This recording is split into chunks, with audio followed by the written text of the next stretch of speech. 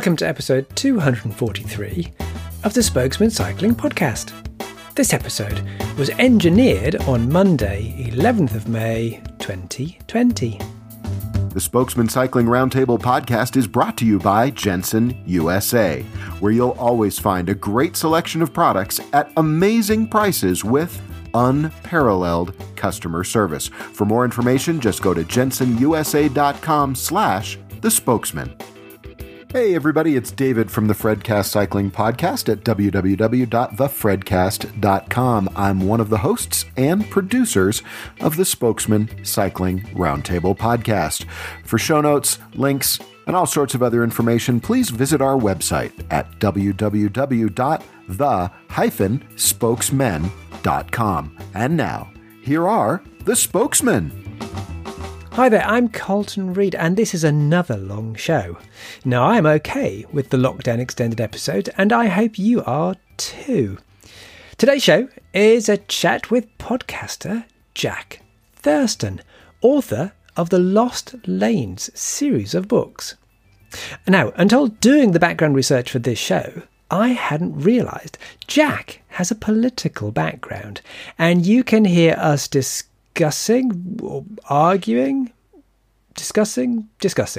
whether cycling is a left-wing thing or not.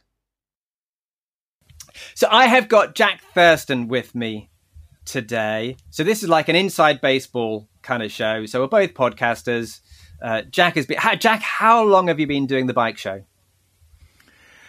Well, the bike show started in 2004 as a radio show on Resonance FM in London, and then I got an email from a listener in 2005 saying, "Can you make your radio program into a podcast?"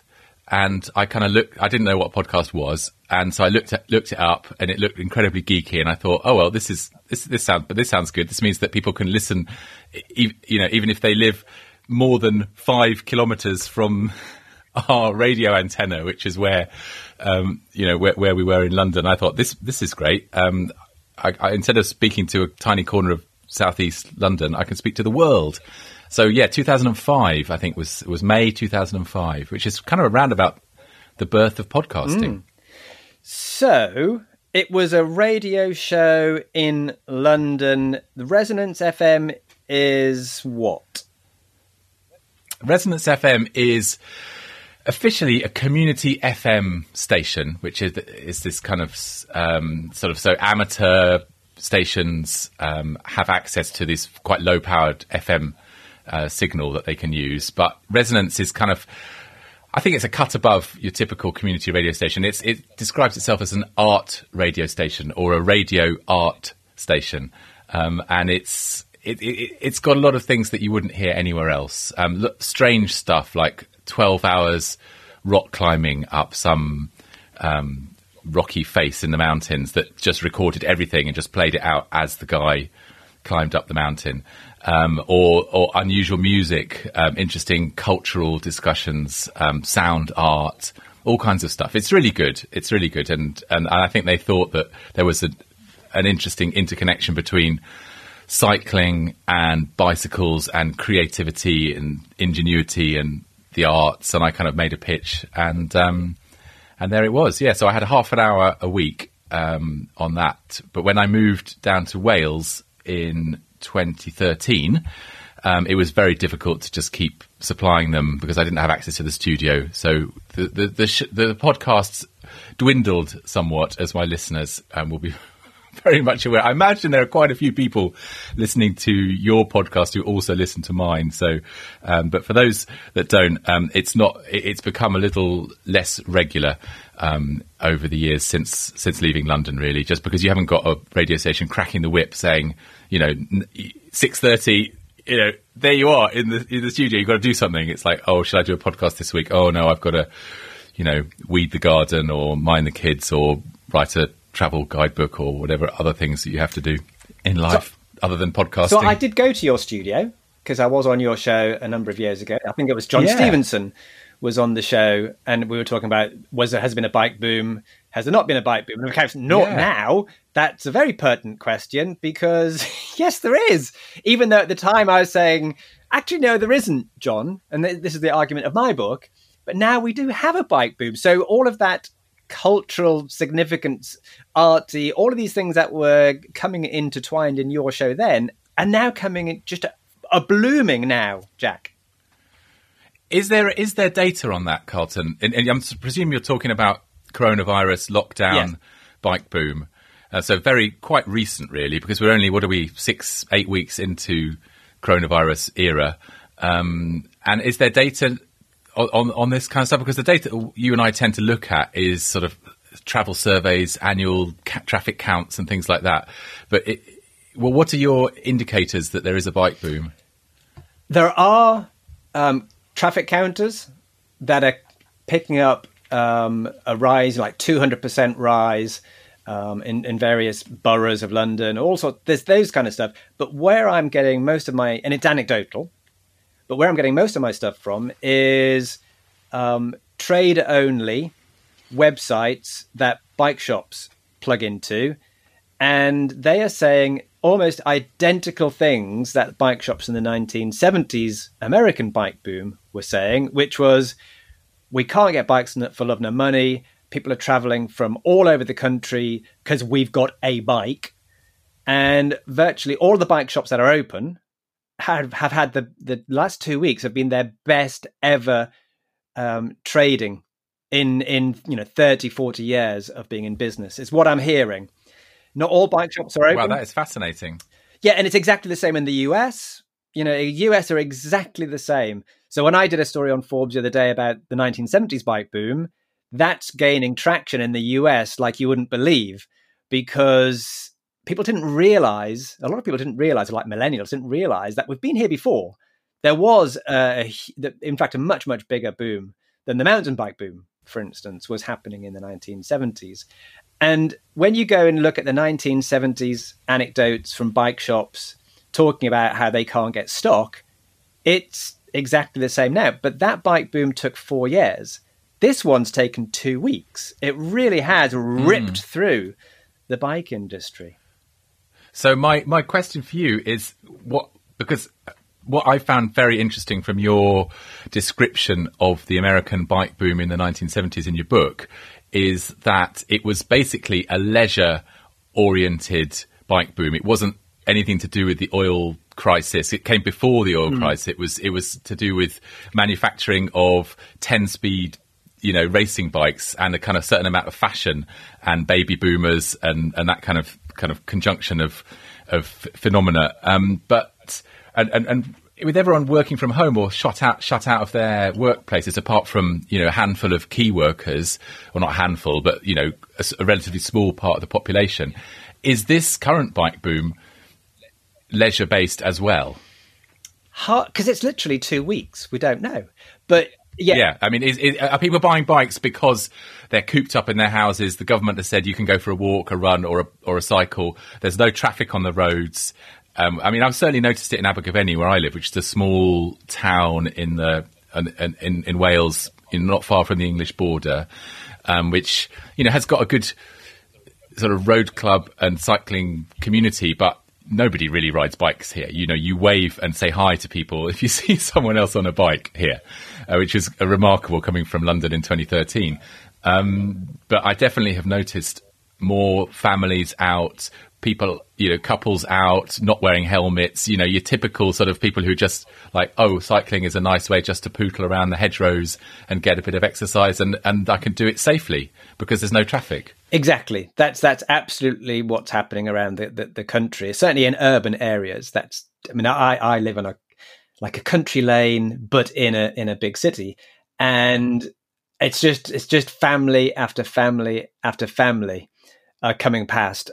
Some of them are clearly keenies, and the whole family's probably been bursting to get out. But then there are lots of families who are like, I bet this is the first time they've been out as a family on a bike on a public road, pretty much ever. Yeah. And you're right. So it's an awful lot of it is recreational. Some of that will rub off to transportation cycling eventually. But anyway, I'm asking the questions, Jack. This is very naughty of you. Yeah, I was are. wondering. That's true. I was Sorry. wondering how long it would take before you start asking me questions. But let's go back. We can get back to the bike boom later. Let's go into Abergavenny and let's go into 2013. That life change. So, why did you move in 2013? Who did you move with, and why Abergavenny? Well, the answer to that is basically my wife. She is her family is originally from here. Her business is gardens, plants, gardening. She's a garden designer and landscape designer. And we were living in a small flat in central London with no garden. And she had an opportunity to look after the garden that had belonged to her grandmother, which was really nice. And we were expecting a baby, and we just thought, I just thought, I'm totally up for this. She wanted to move because of the garden and being in a more sort of natural setting and all her family connections down here. And I thought, you know what? Time just is passing too quickly in London. I've lived in London for, all my life, really. I had a couple of years away in California when I did my master's degree, and then I was away for undergraduate. But basically, I'm a Londoner, and the years were just going past. I don't know, as you get older, you feel like the years just whiz by, and you don't remember exactly what there was a difference between what was happening in 2002, 2007, 2009. They just kind of repeated themselves almost. And so I was ready for a change, and I just thought, yeah, let's do it. And it was really exciting. And I mean, it's great for cycling down here.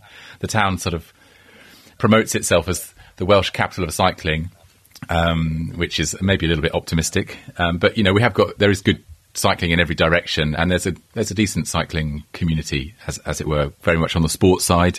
A good youth club for kids learning cyclocross and mountain biking and stuff like that. So yeah, it's been. I haven't looked back really. I mean, I still love London when I go, but I haven't been. When I went up to London just before the lockdown, I hadn't been for 2 years before that. So it's there in my mind, but. To be honest, I've doing what I do with writing cycling travel books. It's been other parts of the country that I've been going to since moving down here. So, Jack, this is why I've got you on the show. We are going to talk about that, of course. We're going to talk about it at great length. I want to talk about the history of cycle touring and where you fit into that with your cloth badges for, cotton duck panniers or wherever people are putting their cloth badges. And I do want to get into that, but I'm interested in 2013 because 2013 is obviously a key year because you moved, but it's also when you first started doing Lost Lanes. So was that move and Lost Lanes, are they connected? Well, it takes a little bit of time to write a book, as I think you're more than aware, Carlton. They don't just pop out. The publication date is sometimes misleading as to the genesis of a book. No, I mean, I like to say that, and it's the way I feel about it, is that writing Lost Lanes in 2012, which is when I did the bulk of the research and the actual photography and the writing, was a kind of farewell tour of all my favourite cycling haunts within, a half an hour, train ride from London. Basically, the places that I'd been cycling for the last 20 years, either riding down to Kent, hopping on a train a bit further afield, or riding out to Essex.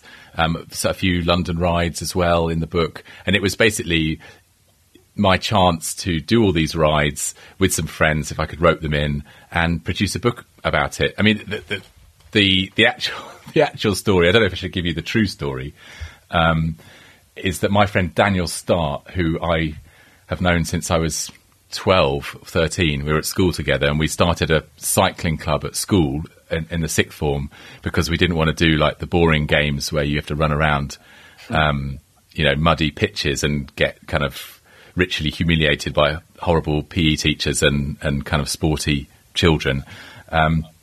We started this cycling club, which was basically a cycle touring club. We would get the train out to Hertfordshire with a packed lunch for a few hours and then come back.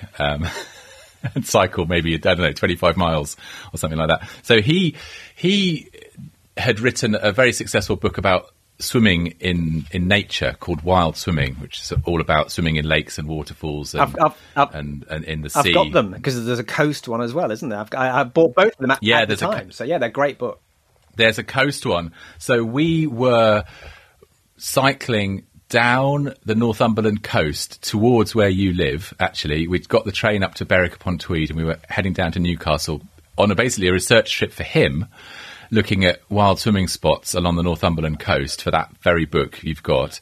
And it was me, him, another guy, Kieran, and his dog in a trailer, in and out of a trailer, kind of just wild camping along the way and trying to take nice pictures of swimming spots and find interesting places to swim. And we were just chatting, as you do in the evening, about things. And he was wanting to sort of set out on his own in the publishing enterprise and not be published by somebody else. But he was desperate to have in order to, it's a little bit tedious, but basically in order to set up as a publisher and not be like a vanity press kind of self-publishing type of thing, you need to have like a list of books that aren't just your own. So he said, look, just can you do a cycling book? And I'd never written a book before. And he said, well, maybe you don't even need to write it, but as long as we can just put it in the catalogue, then I can take the catalogue around the distributors and I will look like a legitimate publishing house and they will therefore stock my wild swimming books. Mm-hmm. They will take on my wild swimming books. And so that's where kind of Lost Lanes came from, really, was dreaming up an idea for a book. And we went through loads of different kind of ideas of what might work. And ultimately, Lost Lanes is very much a kind of my interpretation of, well, not my interpretation, my reinterpretation of a book that's been around for ages. A book. I think I've got a book from 1899 called Short Spins Around London during the bike boom of the 1890s. It's just someone sharing their favourite rides and routes, giving a little bit of description and colour and a few tips on places to go and stop off along the way and get some food and drink and that kind of thing. And obviously taking the advantage of what you can do with a book now and how you can make a book with lots of beautiful colour photographs that you couldn't do in the 1890s. Well, they had lots of line illustrations then. They had some beautifully evocative Patterson type. That's 1930s, of course, but pre-Patterson. But there were before that. There was stuff. So that's very much you're in the historic zeitgeist there, because cycle touring books back then and today, they've got to evoke stuff. They've got to look pretty. They can't just be fantastic text. And I've got to say, the photography in your book that you've taken are wonderful. So that's probably, for me, perhaps more than 50% of the book. I'm sure your words are good, and I love your introduction in the latest one, which we'll talk about in a minute. But it's the photography. You can just flick through that and think, well, I'm going for a ride then. And then I don't know how many people actually read every single word, but it's the photographs that get you out there. Would you agree that it's the photographs are probably more important than the words? Yeah, and that was advice that Daniel, my publisher, gave me on the basis of his wild swimming books, that his wild swimming books are full of beautiful pictures of people jumping in to waterfalls and diving off bridges and that kind of thing. And it really does make you want to be there. That's what my criterion is for whether I include a photograph in the book or whether I present it in big in the book, because I do all the photo layout as well. And it's about making people think, I really want to be there. And that's, I do sometimes look at landscape photographers who have a lot of kit, have a lot of time, plan their shoots really carefully, and they produce incredible, beautiful, amazing results. And I feel a bit insecure when I compare my stuff to their stuff, but my stuff is sort of slightly doing a different job. It's because these are actually photographs that I take while I'm out recceing the rides, and so they're at the moment. I can't wait for the light to be a certain way at a certain place. I just have to take the photograph and just be lucky, I suppose. But it's about the photography, digital photography, I mean, is made it possible for me as a relatively amateur photographer. I would not have been able to afford to have all the film and processing that you would have had to have done if you wanted to take do a book like this in the 90s. And when I look back at the books that I used to use in this kind of vein, I think of the Nick Cotton books. So you probably know Nick Cotton. I don't know him. I published one of his books. The Family Cycling Guide. It was we got Nick Cotton to do that. There's all sorts. Yeah. I mean, his books are great. The rides are great. There was useful information in them, very practical, but they didn't really make you want to go and do them. If you knew what they were and you thought, okay, well, I can use this book as a tool. So I used to try and get my friends to come cycling with me, my housemates, living in the house share in Waterloo. And I was much more keen on cycling than some of them were. And so I realised that you couldn't just tell people, oh, we're going to go out to Kent and ride 40 miles. Like, that was not appealing to people, or people's partners. Friends bring along their partners, or new people who hadn't done much cycling. Kind of, we're just going to go out to Kent and cycle 40 miles. But if you say, "Oh, we're going to go out to Kent. It's just the right time for the blossom in all the fruit fields. We're going to visit 6 different kinds of windmill, and then we're going to stop at this pub where they do a really good, like, certain kind of pie, and we're going to sit in the garden and have beer, which is brewed just down the road. And then we're going to, at the end, we're going to swing by this place where we can all have a jump in the river if it's warm." That is a whole different proposition. Then you're actually basically saying, do you want to come and have a day out in the countryside, and it happens to be by bike, rather than like, we're going to go out and cycle 40 miles. So the books in a way are trying to kind of do that with the text, because I try and give the rides a theme or a story or some kind of connection that people can make with it. But then also with the photographs, I'm able to do that.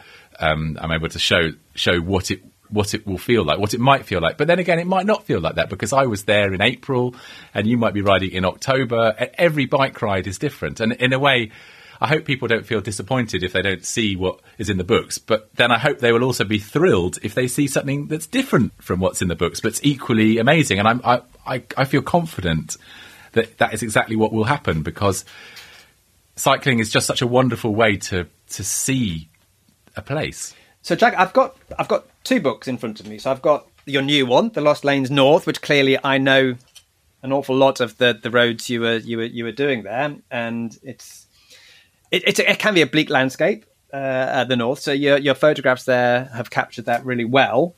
That the kind of the loneliness of the countryside, where you don't maybe get those pies in a pub, because you're probably about 2 hours from a pub that's going to have anything when you're in Northumberland. But then I've got your first book, the 2013 book, which was 36 glorious bike rides in southern England. And then I flick through, and then you see a woman in a flowery dress riding a bike. So this is not like hardcore. There are photographs of you where you look a bit more hardcore. So you look a bit more touring cyclisty. But then you've got photographs of people who are clearly not. And you're clearly out with them at the same time. So you're deliberately trying to, which is what I used to deliberately do with On Your Bike magazine, which was not take photographs of people in Lycra, basically. Try and spread it around. Yeah, I mean, I'm not pathologically against Lycra.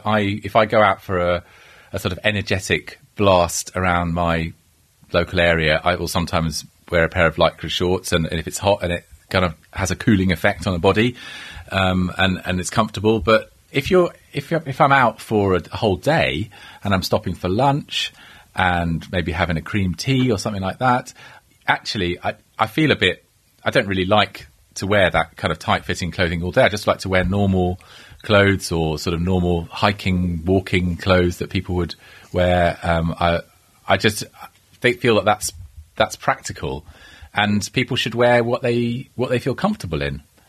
Ultimately, that picture, I think the one you're thinking of, is my wife Sarah, and she just was wearing that dress, I think, because it was a hot day. Yeah, I think it can be off-putting. I mean, you know this more than I do. I mean, you were doing this long before I'd even started doing anything to do with cycling in the media.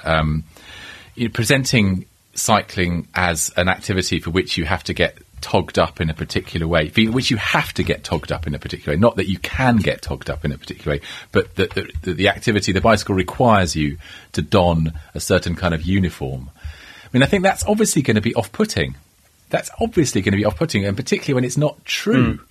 Obviously, if you're going to go rock climbing, then yes, there are probably some practical things that you need, or maybe they're not, and maybe that's a bad example. I guess if you're going to go scuba diving, you probably do want to wear a wetsuit. If you're going to go to a cold place and go scuba diving, it's probably a good idea to have a wetsuit. But I don't think that Lycra is the sort of cycling equivalent of a wetsuit for scuba diving. You don't have to wear it. You can wear it if you like it, but we people who are comfortable wearing it should not underestimate the degree to which it alienates cycling as an activity from the sort of mental sense of possibility in your average person in the population.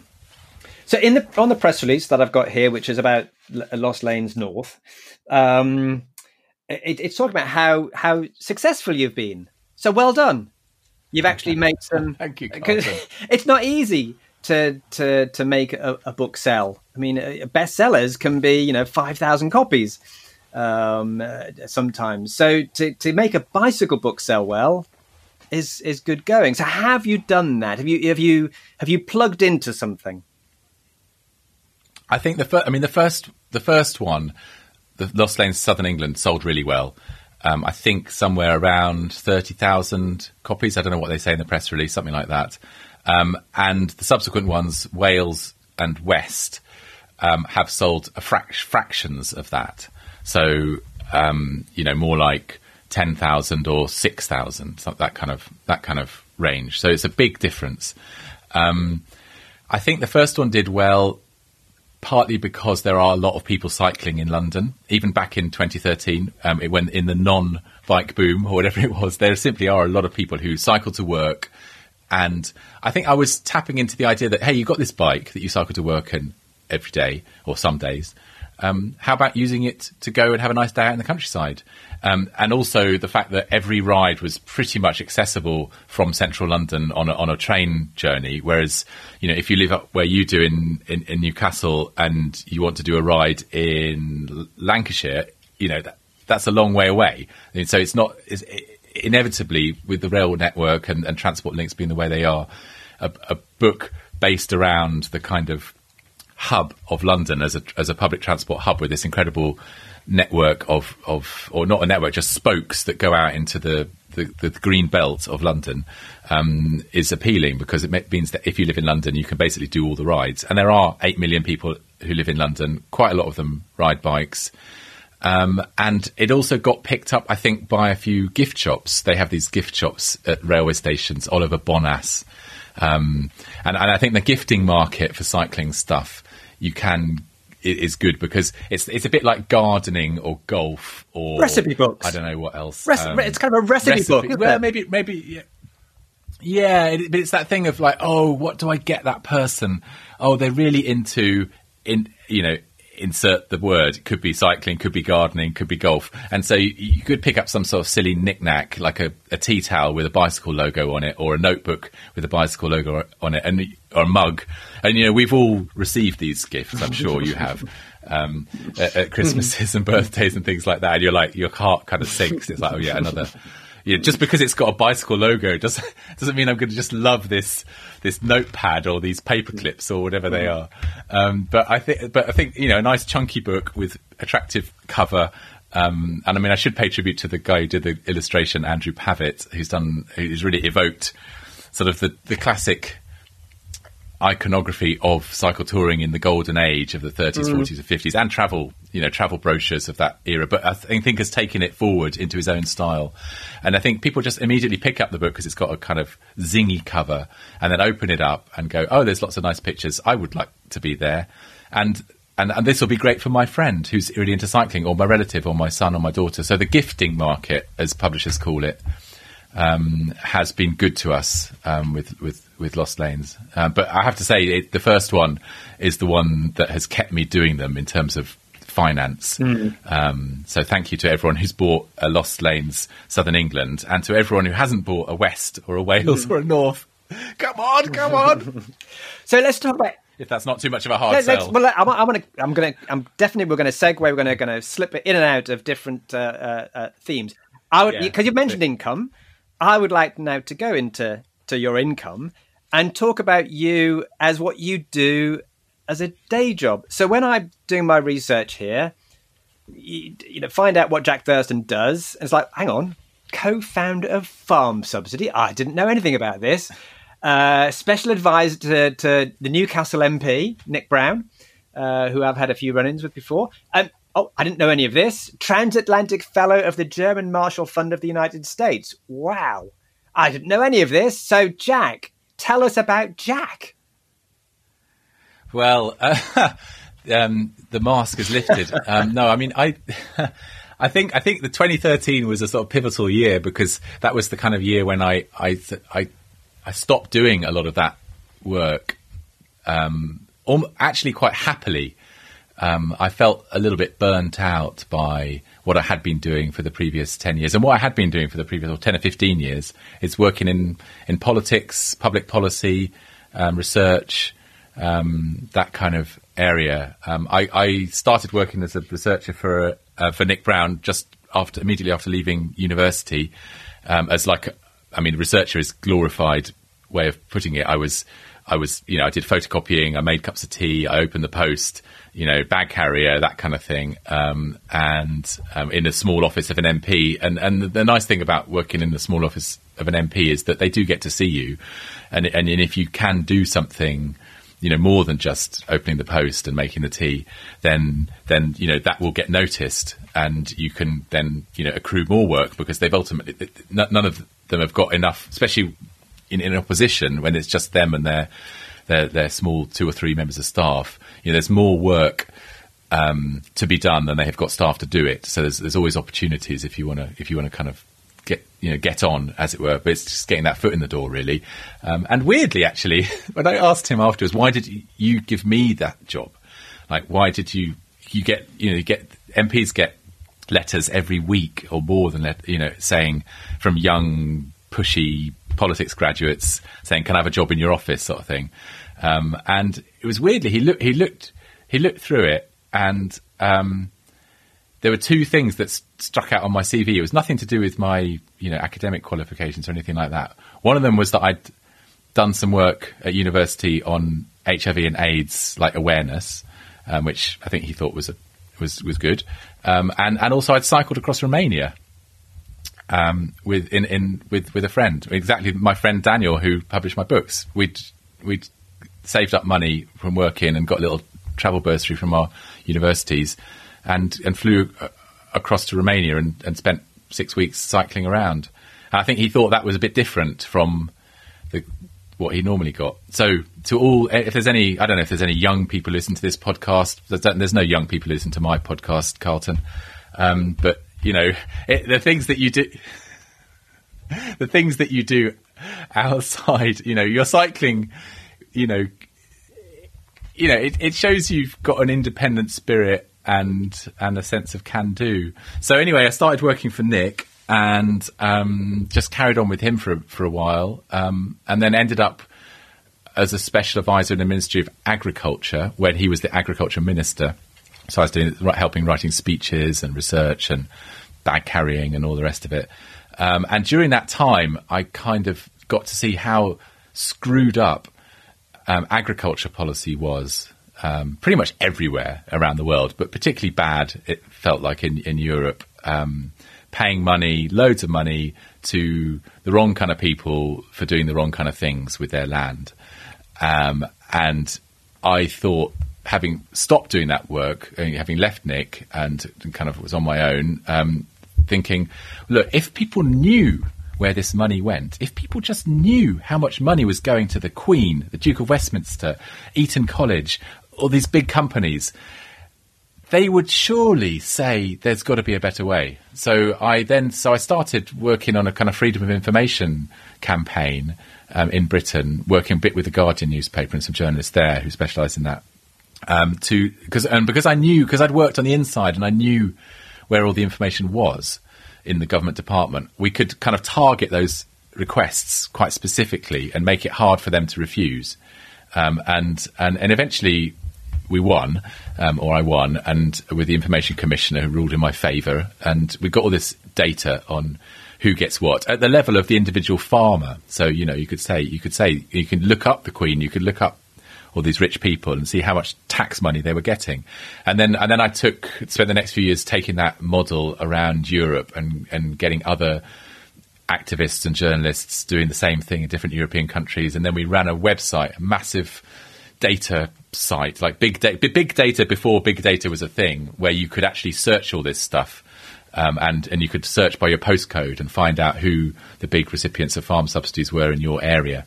And I hoped that it would, you know, drive a sort of reform of the whole system, and we'd end up with a much better system. But you know, that didn't really work out for lots of different reasons. And I felt a bit, you know, you work at something for 10 years and you kind of feel like you're in a worse position than you were when you started.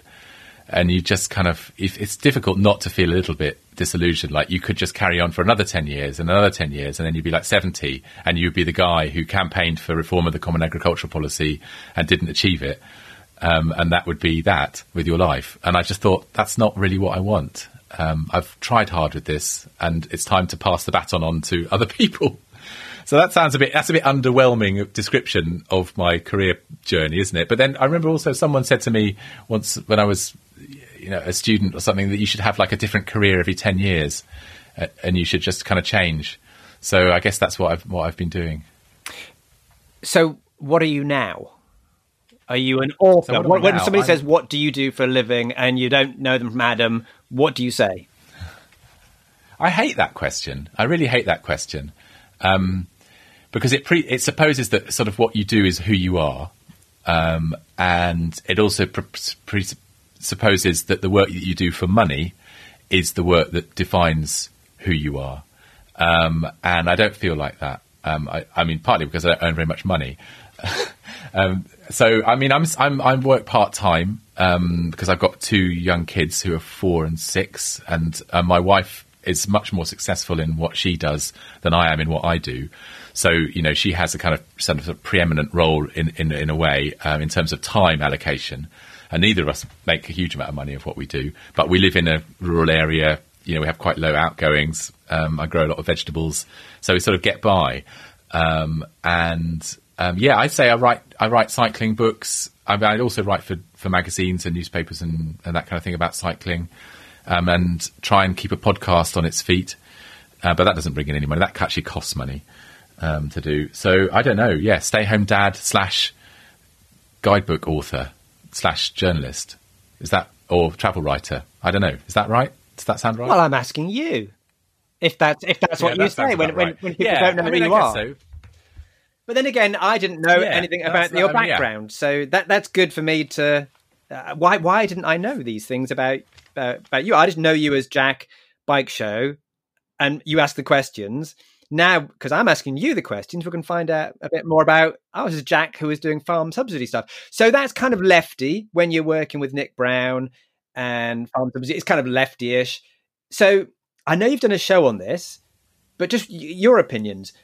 Is cycling left wing? Is it right wing? Because I know you had differing opinions from different political spectrums there, because you had Guido Fawkes on, who was saying, no, actually it's libertarian, freedom to go anywhere and stuff. So where do you see cycling in the political sphere?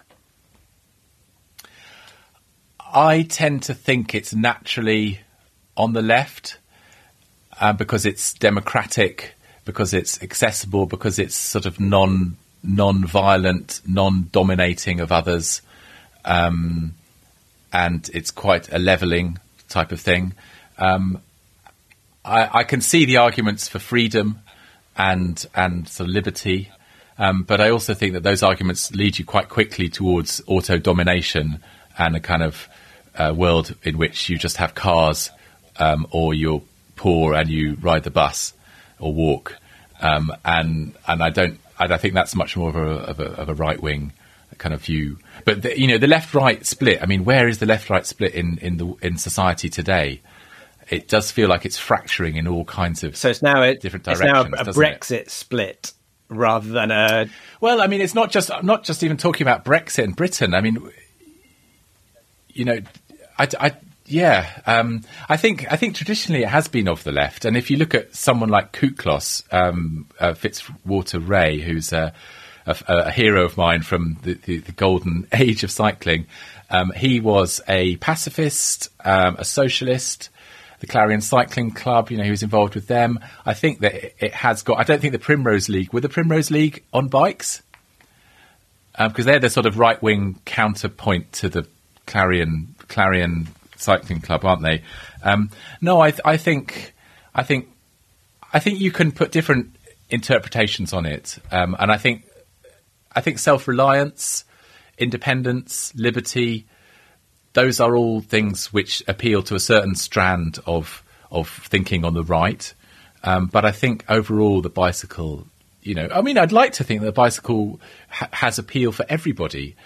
And I think there's I was listening to a podcast the other day about liberty and the idea of positive liberty and negative liberty, and your liberty to do something versus whether someone is stopping you from doing something. And I do feel, you and I agree on this, I think, Carlton, the cars is just the root of the problem. I mean, bicycles are sort of, they're almost like a side issue. And it's crazy for me to say that as someone who's basically works in cycling, loves cycling, but they are a side issue in the whole thing about car-dominated societies. Is that going too far? No, but they are coming to a bit more prominence now. With. Oh, I'm not saying they're not prominent. What I meant to say is that you tackle the reason why I'm so passionate about cycling is because it's a way of travelling that doesn't impose so much horror on other people. But you're part of that. Jack, you're also talking about. I get a lot of pleasure from Jack, you're talking about your kind of cycling, but you can just as easily get a dentist earning £250,000 a year who's got a fleet of Porsches, who goes out on his road bike, can also be cycling, and absolutely would not be of the left. You can get people like Sir Alan Sugar, who are out there and saying some pretty awful things at the moment on social media. They're out there cycling. And then you get people who are travelling to trail centres, in their big SUVs, getting their mountain bikes off the side, probably £2,000-3,000 mountain bikes, probably more, and then going away again. So they're not of that ilk. So are you not just self-describing yourself here when you're talking about cycling? This is where you see it, but it's actually there's many prisms you can see cycling through, many kinds of cyclists out there, but which is probably one of its actual strengths. That's true. No, I do agree with you, and I'm going to row back from my position. I think anyone can enjoy the thrill of turning a pedal, and the pleasure of the wind in your hair, and the exhilaration you get from being on a bicycle. That is something that appeals beyond anything to do with politics. But I do think that once you start thinking about why cycling is so marginal in certain societies and so prominent in other societies, there is a political dimension to that, which is based around, it's obviously, it comes down to infrastructure, doesn't it, as we both agree, and culture, perhaps. And those are all expressions or causation factors in politics. And I think the sort of social democratic politics of Denmark, of the Netherlands, of Germany, those are the places where there is good cycling infrastructure, where cycling is much more widespread than it is in our sort of Anglo-Saxon countries. There is a link there to do with politics. I don't know. I mean, you're the expert on this. I don't know. I feel like I'm being quizzed by someone who knows all the answers, and like you're gonna. I feel like it's a bit like a tutorial. Well, you've mentioned, and you're my professor. You've mentioned the Netherlands there. I'm not Confucius here at all. I'm not going to be absolutely. I can learn from anybody. So the Netherlands. If you ask the same question in the Netherlands, it would be like, what do you mean it's a left wing or it's a right? No, it's just cycling is everything. You can have rabid right wingers cycling just as much as left wings. So that does seem to be and the reason I asked the question is probably very much a British thing to do, or an Anglo-Saxon thing to do in your terms. In that in other countries, it's not politically charged. Yet we, me, you, perhaps others, when we self-describe this, we do make it politically charged. But you've then got things like David Cameron cycling, Prime Minister. I mean, they couldn't do it when they were Prime Ministers, but still, the current Prime Minister is famous for being on a bike. Name, how many Labour Prime Ministers have been famous for their bicycling credentials? Well, I can't think of any. So is it really that Jeremy left-wing? Corbyn, but it didn't become Prime Minister. Yeah, not Prime Minister, no. I mean, it was a great election, wasn't it? We had two people who ride bikes against each other, Corbyn and Johnson. Yeah, I mean, I don't know. I think there are different levels at which you can talk about that issue, and clearly you don't have to be of the left or of the right to enjoy cycling. But I do think that cycling does, especially cycling in a country like ours where you are really, the scum of the earth basically on the roads. That's how you're treated by most people, a lot of people, and there is a kind of humbling thing about that, and it's not a pleasant thing, but it does show you how vulnerable you are, and that, I think, is the consciousness from which sort of deeper care for others and empathy for others who are less in vulnerable positions can spring from. So I do think that the bicycle can make you a better person. I don't see Elon Musk on a bicycle. I don't see Donald Trump on a bicycle. I don't see all these sort of selfish, grasping hucksters that seem to define 21st century capitalism. Alan Sugar as being people on bicycles. I mean, he's the apprentice of the UK. Yeah, Alan Sugar's a funny one, isn't he? Because he was a Labour Party supporter, wasn't he, for many years? He's flipped. Until Corbyn came along. He was a New Labour, Tony Blair. So he does come from that a left working class tradition. And I don't know where he is now. But then, I think you need to.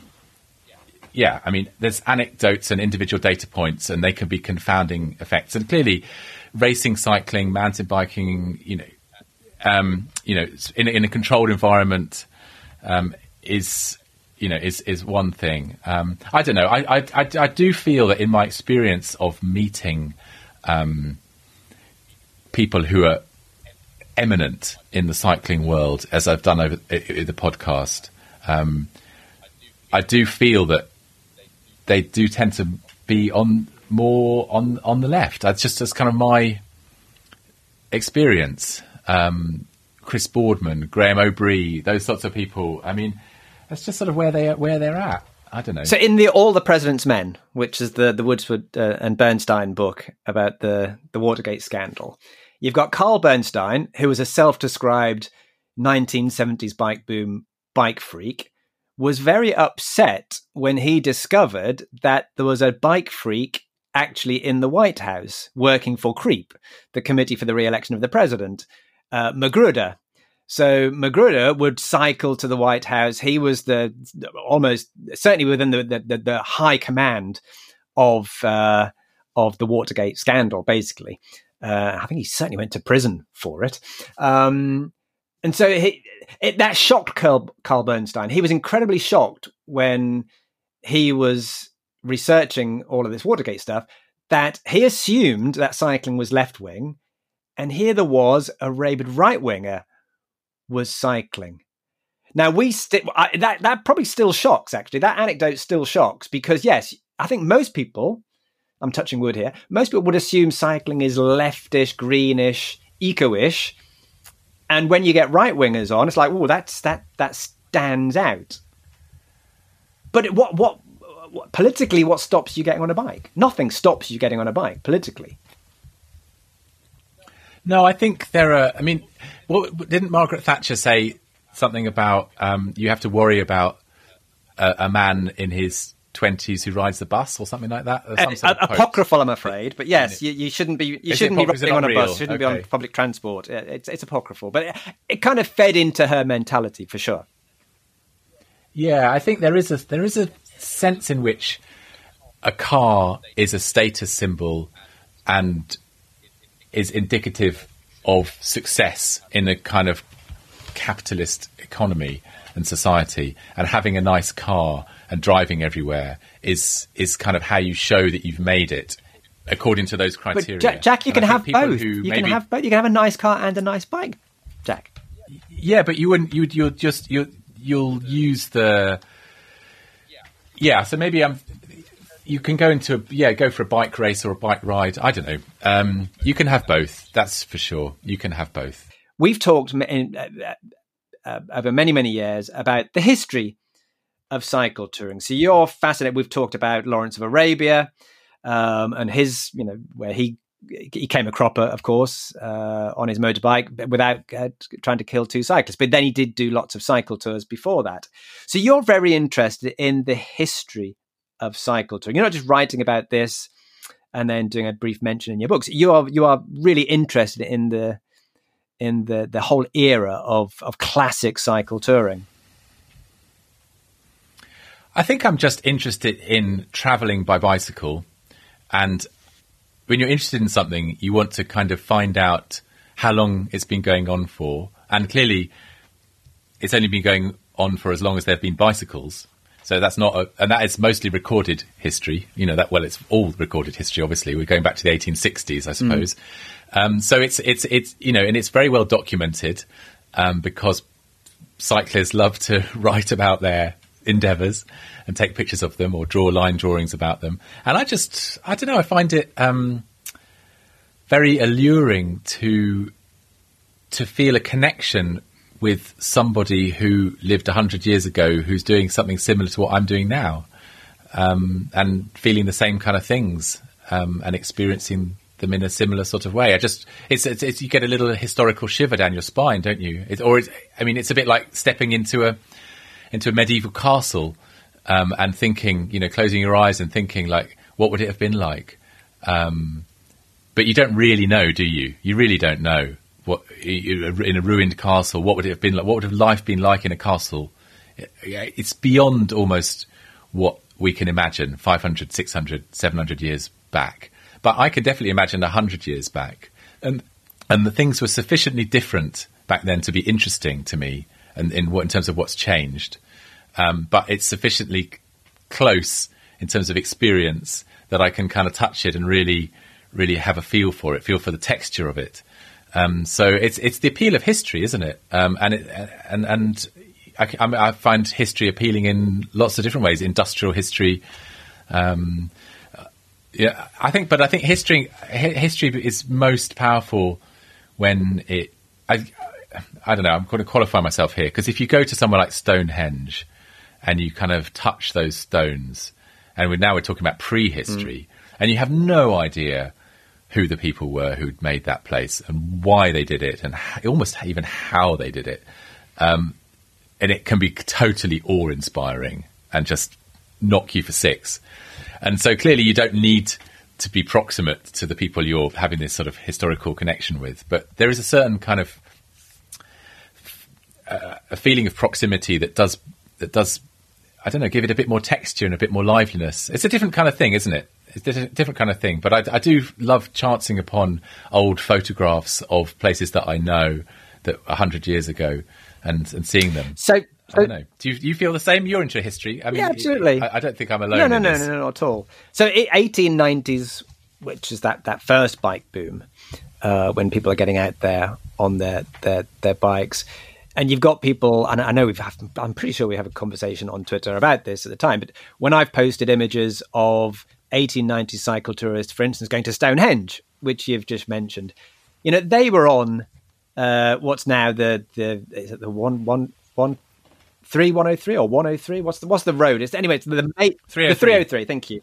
The major road that's going through the West Country. You're a West. You know this better than me because of your books. Yeah. But the 303. That's like, so those cyclists of the 1890s were on the main roads of the day because there was no cars at the time. So they were riding. They weren't riding on lost lanes back then. They were riding, in effect, on the turnpikes, the major roads of the day. So when you evoke that historical resonance, well, those guys weren't riding on your lost lanes. They were riding on the motorways of the day. There's no cars there. They were. Yeah, they were. But actually, pretty quickly, towards in the 1910s or 1900s and 1910s, you start to come upon people saying, "Oh, that road's too busy now," or "We don't like that road anymore." If you go through the 1920s and 30s, and there is a sort of, that's the era in which the car starts to dominate, and cyclists head off to find other roads, and I think that's a process that has continued to this day, and I think that's what gravel biking is all about. And I love gravel bikes. They are perfect machines for cycling on lost lanes and more. And I think that I don't know whether I would say the 1890s is my golden age of cycle touring. I think it's, for a start, if you look at the kind of people who were doing it, it was a fairly well-to-do. Not exclusively, but fairly well to do. I think the golden era of cycling, in terms of my view of it, is probably the 30s, when you start getting the outdoors movement, all the youth hostels cropping up, and people having a bit of time and the opportunity to go out there. Bicycles a bit more accessible, lightweight machines are sort of available, and then the 40s and 50s with the rough stuff and sort of the York Rally and all those kinds of things that are the beacons of cycling in our country, and then in the 60s, I think it starts to become a bit more marginal again. Although I should say, because I look at the bike images of the bike centennial in America, which was in 76, wasn't it? And there are some beautiful photographs of that. And I have to say, I look at those photographs with exactly the same frisson of history as I look at the photographs from the 1930s. I just feel like that was a real amazing time and a place to be around, to be cycling across America, and I'd love to learn more about it. Actually, so I think you can look at all these different eras. You can look at images from the early London to Brightons in the early 1980s and see, handmade Friends of the Earth stickers or posters, or not posters, banners and badges and things like that. It's sort of making a connection with like-minded people across the barrier of time, and I think that's interesting. I don't really mind whether I'm envious of the fact that the cyclists of the 1890s were able to just barrel down the best, flattest roads to get places and cover big distances. I'm incredibly envious of them, but I don't feel that I have to, I'm in any way interested in reproducing their journeys in terms of the actual roads they went on. I think I'm more interested in drawing on a wellspring of bicycle travel through a century or more, and trying of interpreting it for our times, and what's available now. Jack, we're gonna close for a break now. We'll come back in a minute, and I'm going to talk to you about. I want to hear about other tours that you've done. I know you've just said you did Romania, but actual tours rather than just going out for day rides. So that's what we're going to talk about when we come back. So we'll go for a break. So David, take it away. Hey, Carlton, thanks so much. And it's always my pleasure to talk about our advertiser. This is a long-time loyal advertiser. You all know who I'm talking about. It's Jensen USA at jensenusa.com/the spokesman. I've been telling you for years now, that Jensen is the place where you can get a great selection of every kind of product that you need for your cycling lifestyle at amazing prices. And what really sets them apart, because of course there's lots of online retailers out there, but what really sets them apart is their unbelievable support. When you call and you've got a question about something, you'll end up talking to one of their gear advisors, and these are cyclists. I've been there. I've seen it. These are folks who ride their bikes to and from work. These are folks who ride at lunch, who go out on group rides after work because they just enjoy cycling so much.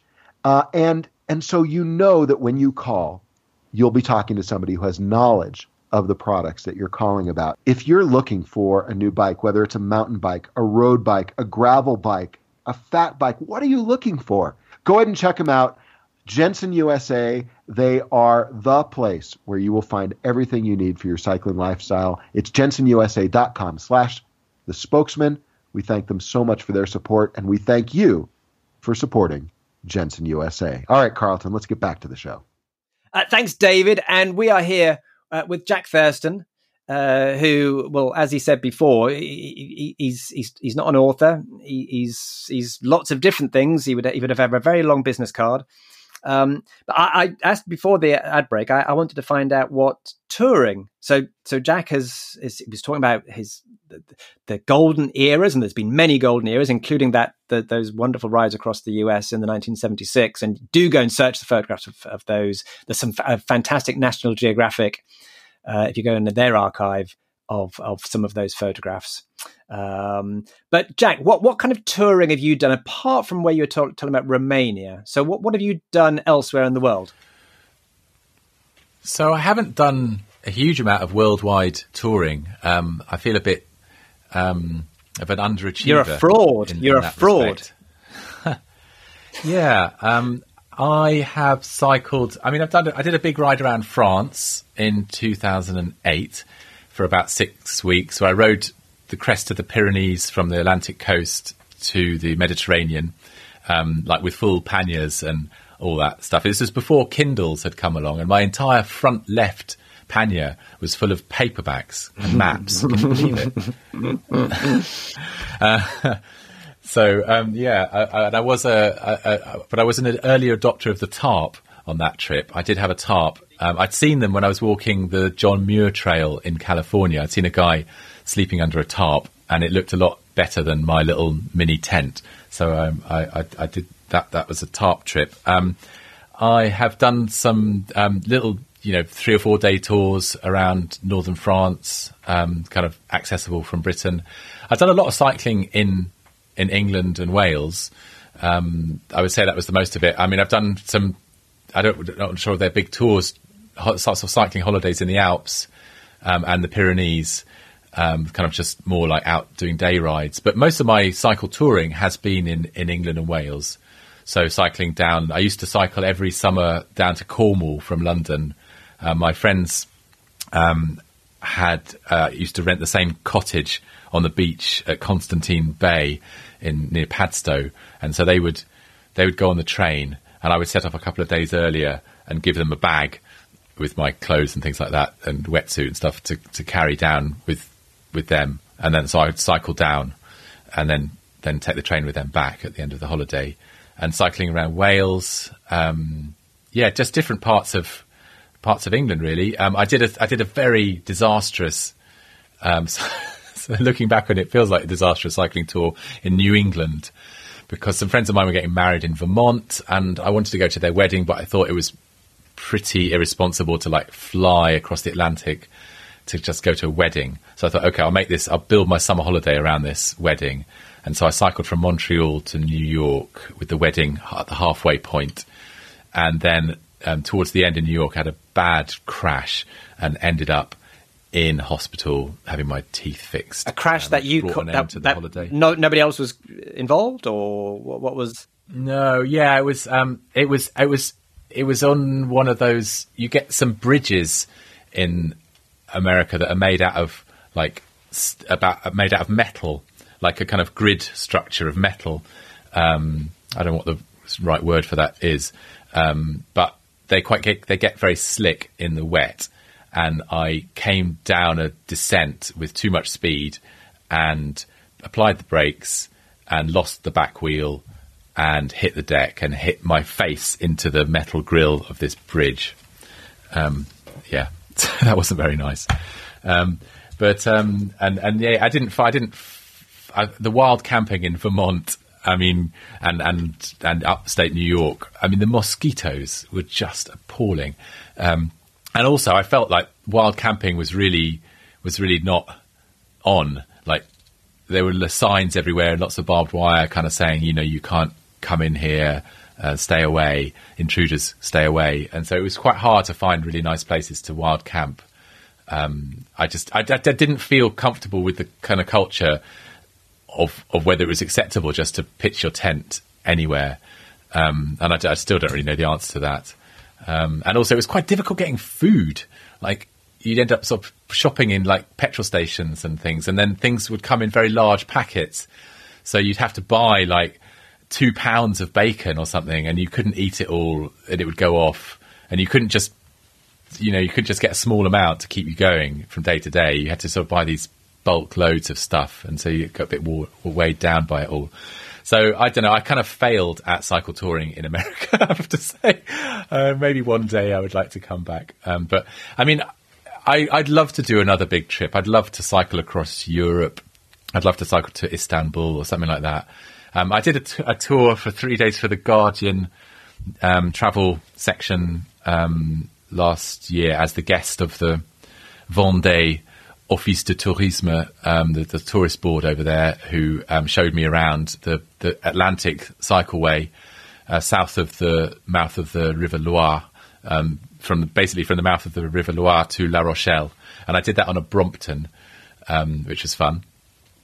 So I'd like to do some more touring in France with my kids. I'd love to go to the Netherlands with my kids, because I think that would be the place to take them for cycle touring, because that's the sort of limiting factor these days, is when I'm not doing a book, I'm basically with the children, and they can't really do cycle touring in Britain because the roads are really not safe for it, with the exception of a few rides that I've done, like a bit on the Northumberland coast with the kids, really nice. The Devon coast to coast is a good child-friendly one. We were supposed to be going up to the Peak District in Derbyshire at the end of May to do some cycling with the kids on the old railway lines. But I don't know if we're going to be able to do that with Corona. So, so I don't know. I really look at these people who do, like your son, who does this amazing riding back from China. And I feel like now is not the time. I should have done that. I should have done that already. I should have done that in my 20s or 30s. I don't know why I didn't. But I just didn't. I was too busy in politics, I suppose. And I guess it's something that I'll probably have to wait until I'm a bit less encumbered with family life. Yeah. I know what you mean about that. I mean, I was certainly, I've been looking at Josh's trip, and that brought back all the memories of when I did those kind of trips. And I'm kind of thinking, when can I do them again? Not Corona stopping me, but because it is going to be a couple of years before I can do this. But just, yeah, I'd like to do some mammoth trips again, of just heading out, pointing the bike in a direction. You don't know where you're going to be. You don't know where you're going to be that night. I'm looking forward to doing those kind of trips again. Actually, not just no planning, no, just heading out, and because that's what I did. I just went out and just cycled off and didn't know where I was going to go, and just. So was that for months on end, or how long were you going? Oh, I went for 2 years. So I right. Oh, I started in the before university. I was going to go do politics, in fact, Jack. And then I did a year of cycling around the Middle East, and thought, I'm not going to do politics. And so I spent another year of cycle touring again around a bit of the Middle East, bit of America. I did an awful lot of touring for 2 years, basically, just pointing the bike and just going, which was fantastic. And I've always harked after that and doing that again, of not having any worries. But like you, I've got kids. But unlike you, my kids are quite a bit older. So I'm probably not too many years away of being able to do that kind of cycle touring again, if I can interest my wife into yeah. Well, that's the thing. Would you just leave her on her own, or would you go with her, or she would go with you? Well, before we were married, I took her to Iceland, and we did an incredible trip into the interior of Iceland, in which it was perpetual daylight. You had to get from campsite to campsite. You couldn't just do the wild camping you were saying there before. You had to get to an official campsite. So you were having to cycle for 19, 21 hours a day to cycle through Europe's only desert, which was, all the sandy roads in Iceland. And that could have actually finished our relationship there and then. But I discovered that she was incredibly tough and she was able to do these amazing bike rides that I was making her do. So she's a keeper. So I would say I would do those bike rides with her at some point. But she's a doctor, so it's kind of difficult for her to take long career breaks. Yeah. I mean, I think there's an interesting thing about how you can, and maybe it's a little bit like Alistair Humphreys and his idea of micro adventures. Can you get a certain amount of what you get out of a big trip in a shorter trip? And how do you go about doing that? And I think for me, I've been thinking, I've flown a lot on airplanes for work. And I feel like I don't really want to be flying for my leisure. I just don't, it's a personal decision, and I'm not preaching to anybody else. I just don't feel like that's what I want to be, where I want to be at. So I'm kind of feeling like, okay, so if I'm going to cycle around the world, I'm really going to have to cycle around the world. I have to wonder about the Atlantic and the Pacific, but I'm pretty much sort of committed to cycling from where I can get to by train or boat, but that gives me a huge amount of scope. I mean, Europe is continental Europe, Ireland. I'd love to go there. Scotland. There's a lot of places I'd like to go, and I do feel like I get a lot of the benefit from even like a week or 2 week trip.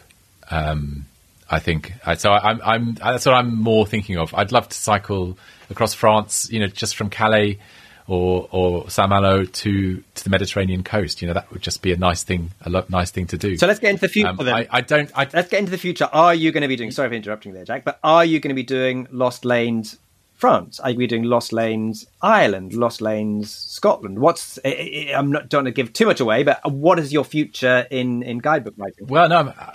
I'm happy to say. I mean, I should be out now. This is the prime time of year, May and June. The countryside's looking at its best. Nice long days. I should be out doing Lost Lanes Central England, which is the next book. But I am, which takes in the Cotswolds, takes in the Peak District. By my definition, I drew a fairly high line for what is the North. I know it's a topic of endless debate. Where does the North start? But I wanted to there's so much great cycling in northern England that the further south you draw the line, the less there is to go around, or the less rides there are to go around. Or I'm not expressing that myself clearly. The rides are going to be even more sparse than they already are. And the great regret I get with any of these books is that I didn't do a ride there. I didn't do a ride from Durham up into the North Pennines. That should have been in there, but then I would have had to lose one of the rides, So I wanted to draw the line up there, so I could have a really good chunk for the Midlands, Central England, whatever you want to call it, that would take in the Cotswolds, that would take in the Peak District, that would take in the Malvern Hills, sort of the border right up to Wales. I'm not quite sure where the eastern line will be drawn and whether I'll do a Lost Lanes East. Or not, whether there's sort of mileage in that. So you've still got a fair bit. We'll see how it goes. You've still got a fair bit in just England, in effect, to go before you even need to get to France. Yeah, and then I think it would be Scotland would be next, and I don't know how you divide up Scotland, because I think it would be ridiculous. I'm creating a hostage to fortune here, aren't I? I think it would be very difficult to do like one book on the whole of Scotland, unless it was maybe a bigger book with like 50 rides. Rather than just the borders, you could do some amazing book just on the borders. Never mind Scotland as a whole. I know. The problem is, the more specific a book gets in terms of geography, the less sales there are really, and sales is what makes it a question of whether it's viable or not. And I feel like a Lost Lanes France would be, I mean, you couldn't do the whole country. I mean, you'd need multiple books to do France. And then actually my publishers do have a really nice book about cycling in France called France en vélo, which is basically about one route from Saint-Malo to Nice, I think. And they're actually the couple who wrote that run a tour company called Saddle Skedaddle, I think. And I think they're up nearby you actually, and they run that as a tour. Mile and a half from where I am. And I saw them the other day in lockdown. I even saw them in lockdown. Yes. So yeah, they have a well-established touring route that they guide, and they thought they would make a book about it. I think the sales of that have been okay. I don't think they've been quite up to Lost Lanes levels. So it's really trying to come up with a book that would, meet the test of sales and is doable. Really, I'm very interested in the whole off-roading sort of resurgence in sort of light mountain biking. I can call it that, which is what gravel biking is.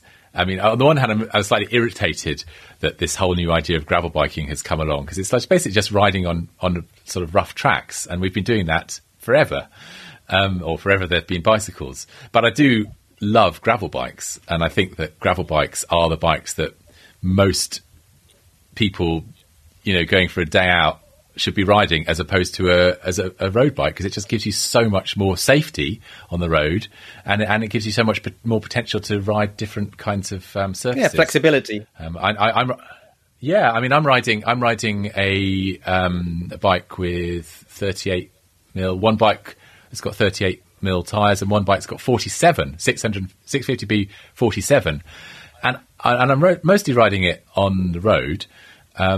And it feels so safe. It just feels like you're never going to lose grip. You're never going to fall off.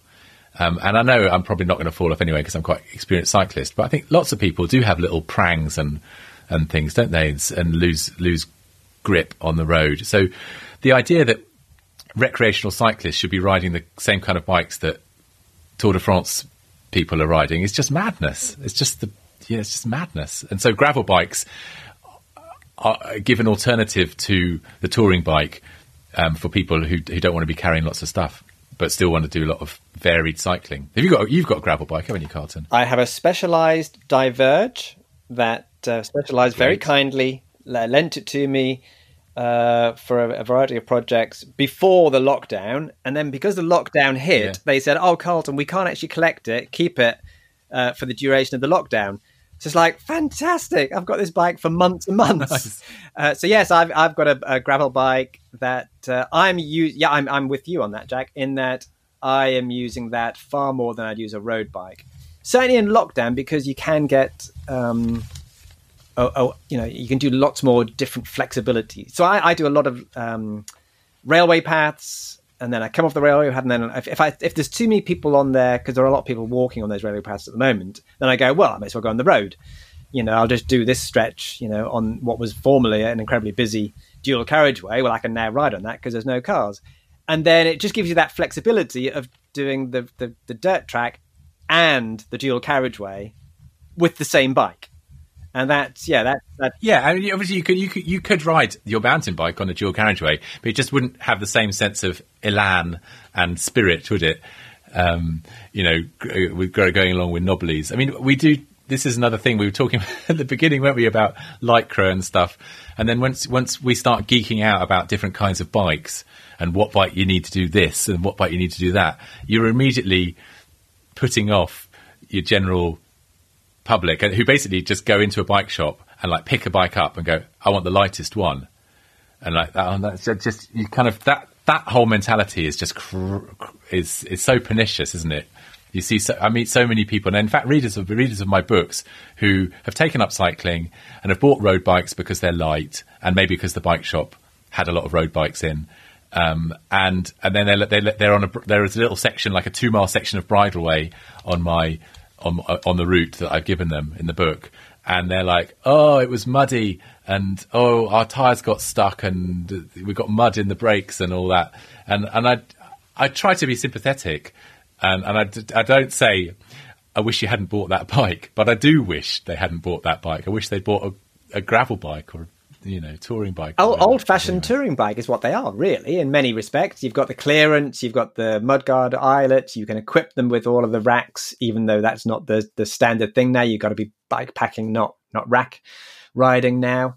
But they are very much of that 1950s rough stuff fellowship bike. Yeah, I mean, touring iron. In terms of what you can do, yes, but they are a lot lighter in terms of slinging them over your shoulder. Mm-hmm. I think the feeling of riding them, and this is what I like about the bike that I'm riding, is that it's got a sort of touring bike wheels, or even bigger than touring bike wheels, tires rather, and but the kind of riding position and feel of a liveliness of a road bike. It's that sort of, it's the best of both worlds in a way, because a touring bike, when it's unladen, can feel like unnecessarily sort of leaden, can't it? And people do like that excitement of a little bit of twitch in the bike. So do you have a bike that you research your books with? Or are you have a quiver, as they say, a quiver of bikes, and you'll just choose that one for that particular route?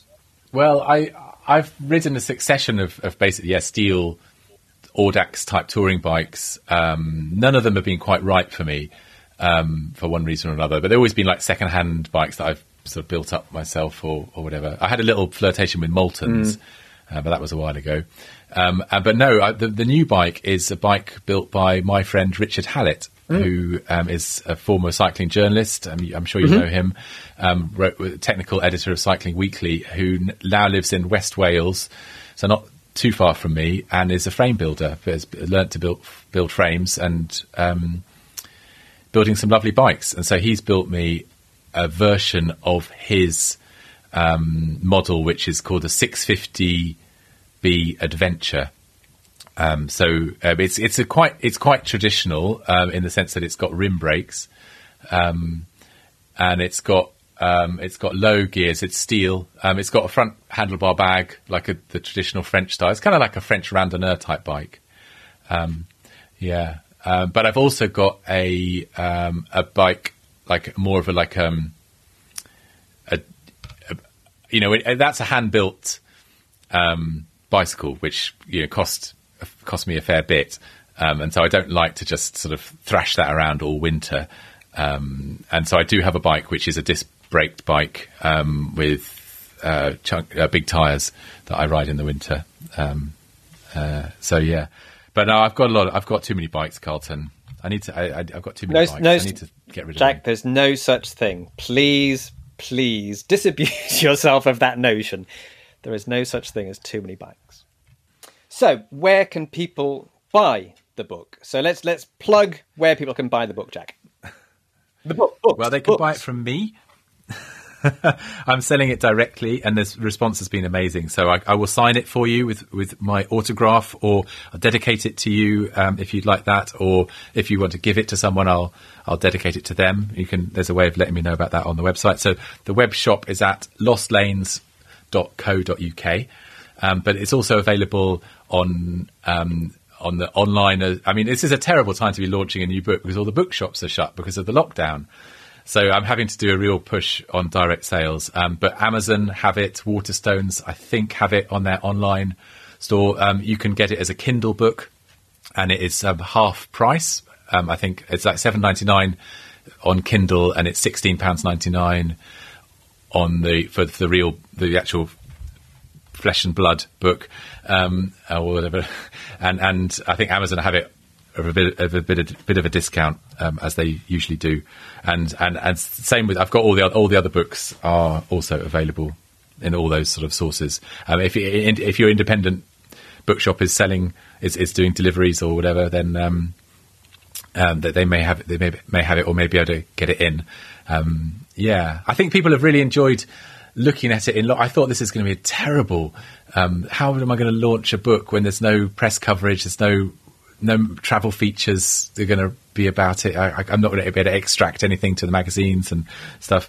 But I think It's early days, but I think that people have really enjoyed in lockdown the chance to dream. Yeah, that's what I'm going to say. Dream, the kind of ride that the rides that they'll do when lockdown eases, and I think that planning a bike ride is a great. It's a wonderful thing to do, isn't it? It's a wonderful thing to pull out the maps and start researching things. And with the internet, you can do so much research at home. You don't need to go to the library or anything. I think planning. I mean, I'd love to. Yeah, I'd love to hear what everyone's planning. It'd be a great thing to know, the kind of rides that people are wanting to do, because it's only when something gets taken away from you that you really value it in a new way, isn't it? So many years I wrote a guidebook, and it was done by from the saddle of a bike, but it wasn't a bike book, and it was a guidebook to Lebanon. And this is just straight after the Civil War had ended, and I went in there as a cycle tourist, rode around, published a book, and you never know who's going to be buying this. You assume it's going to be independent travelers, but when we actually looked at the sales, most of them were to expat Lebanese. And they were buying this guidebook to the country that they were born in, because they hadn't been back for many, many years. And because I took color photography, they were using it as a way of dreaming about their homeland and how they would revisit one day. So I'm assuming your book, certainly now, right now, I mean, normally it might be something different, but now it's going to be, that dreaming angle, that I want to do this in the future, and living vicariously through the pages of your book for their future. Yeah, I hope so. I think it's going to be really interesting how travel and leisure travel is different in the age of Corona, and whether people won't be able to fly long distances because it's going to be so much hassle. The quarantine requirements of international travel are going to make it very difficult. So people are going to have to be thinking about doorstep adventures and what they can do in their backyard. And actually, one thing that I should sort of say about the books is that, sure, you can ride the routes that are in the books that I've done for you, and you've got the GPX files and the route sheets and all that you can use to do exactly those routes. But what I'm trying to communicate through the books is a sort of way of thinking about cycling that will empower people to do their own planning and dream up their own routes, do their own explorations, and become their own sort of guidebook writer in a way. And I think that is, from what I can tell, that has happened. And I've done some talks. I did a talk at Stanford, the map shop in London, about planning the perfect bike ride and how to get to grips with that sort of thing. Because some people, it's one of these issues that, for hardened, experienced cycle tourists such as yourself and me, I suppose, to a certain extent, it's second nature to us. That's what we do. We just get out the map and we go for it. I think if you've grown up with maps, the only maps you've ever really seen are Google Maps on your phone, then you really have no idea of how to plan a satisfying, enjoyable, and safe cycle tour.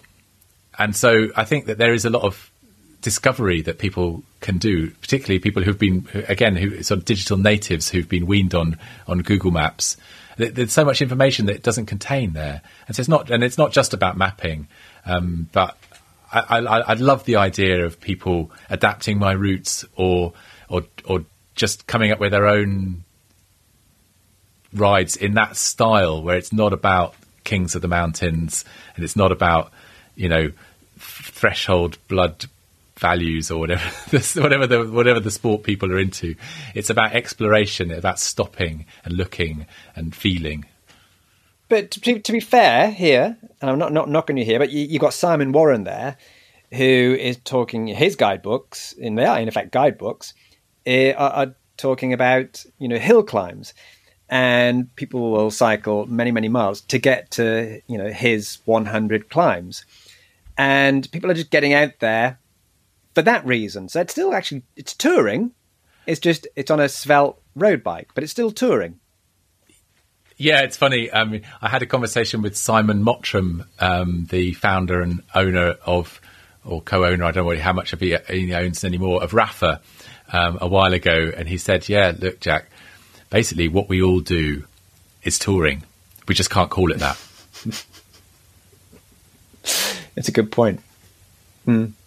Well, they're not. How many people wearing Rapha are actually in bike races? Mm. Where there's a prize for the winner. Yes, if I'm saying I'm going out for a ride, I'll often, and if I'm on my Lycra, I'll say I'm going for a training ride, is what I say. But I'm not. I'm actually going exploring, and I'm going riding on a tour. So yeah, it's a good point. I'm not actually training, because I'm not training for a race. I'm just using a bike to tour. Yeah, and no one wants. I mean, the tour. It's funny because the Tour de France. Okay, tour in the phrase Tour de France is great. It's a Tour de France. It sounds appealing and exciting, but nobody wants to be a tourist, do they? Tourists, yucky, nasty people. Having egg and chips and fizzy and warm lager on the Costa Brava. No one wants to be a tourist. We want to be adventurers. We want to be explorers. We want to be travellers.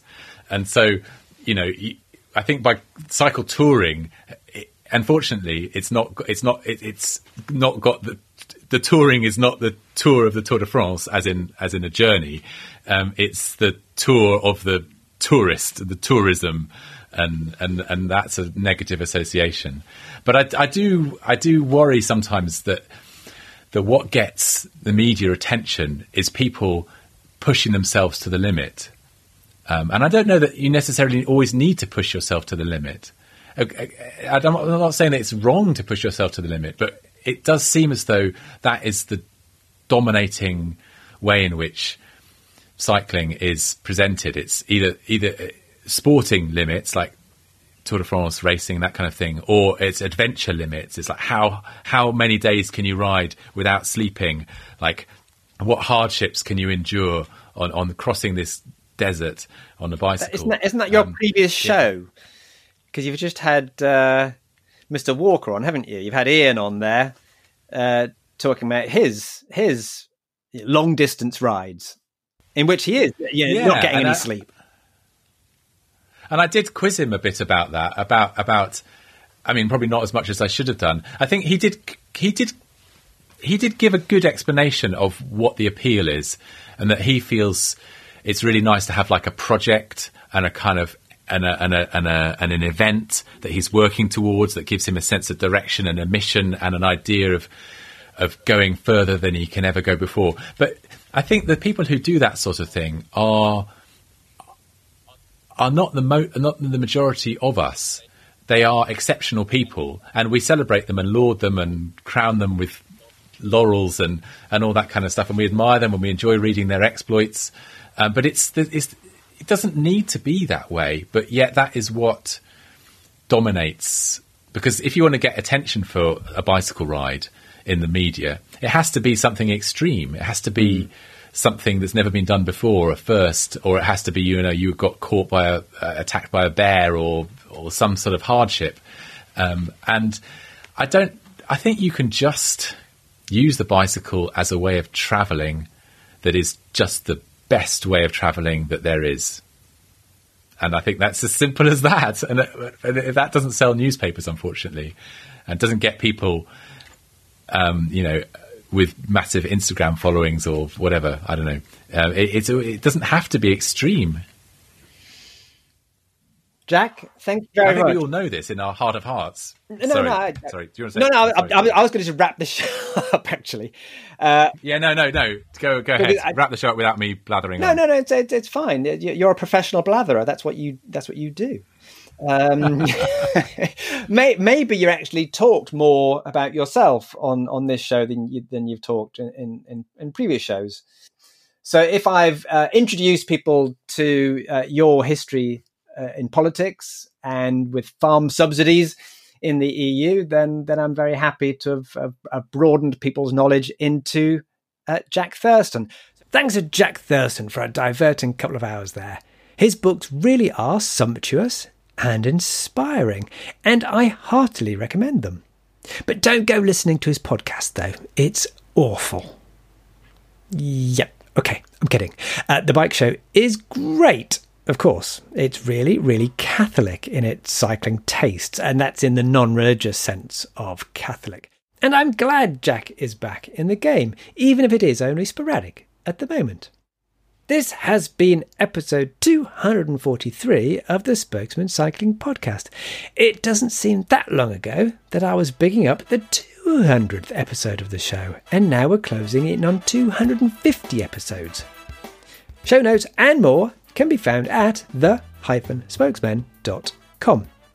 The next episode, I hope, is with academic Rachel Aldred, the Metropolitan Police's Andy Cox, and Greater Manchester's Cycling and Walking Commissioner, Chris Boardman. It's already recorded, but we had an issue with Naughty Gremlins, and I'm waiting on a bit of audio repair from Chris. If that happens, and he's a busy guy, I'll get the show out to you as soon as possible. Meanwhile, get out there and ride.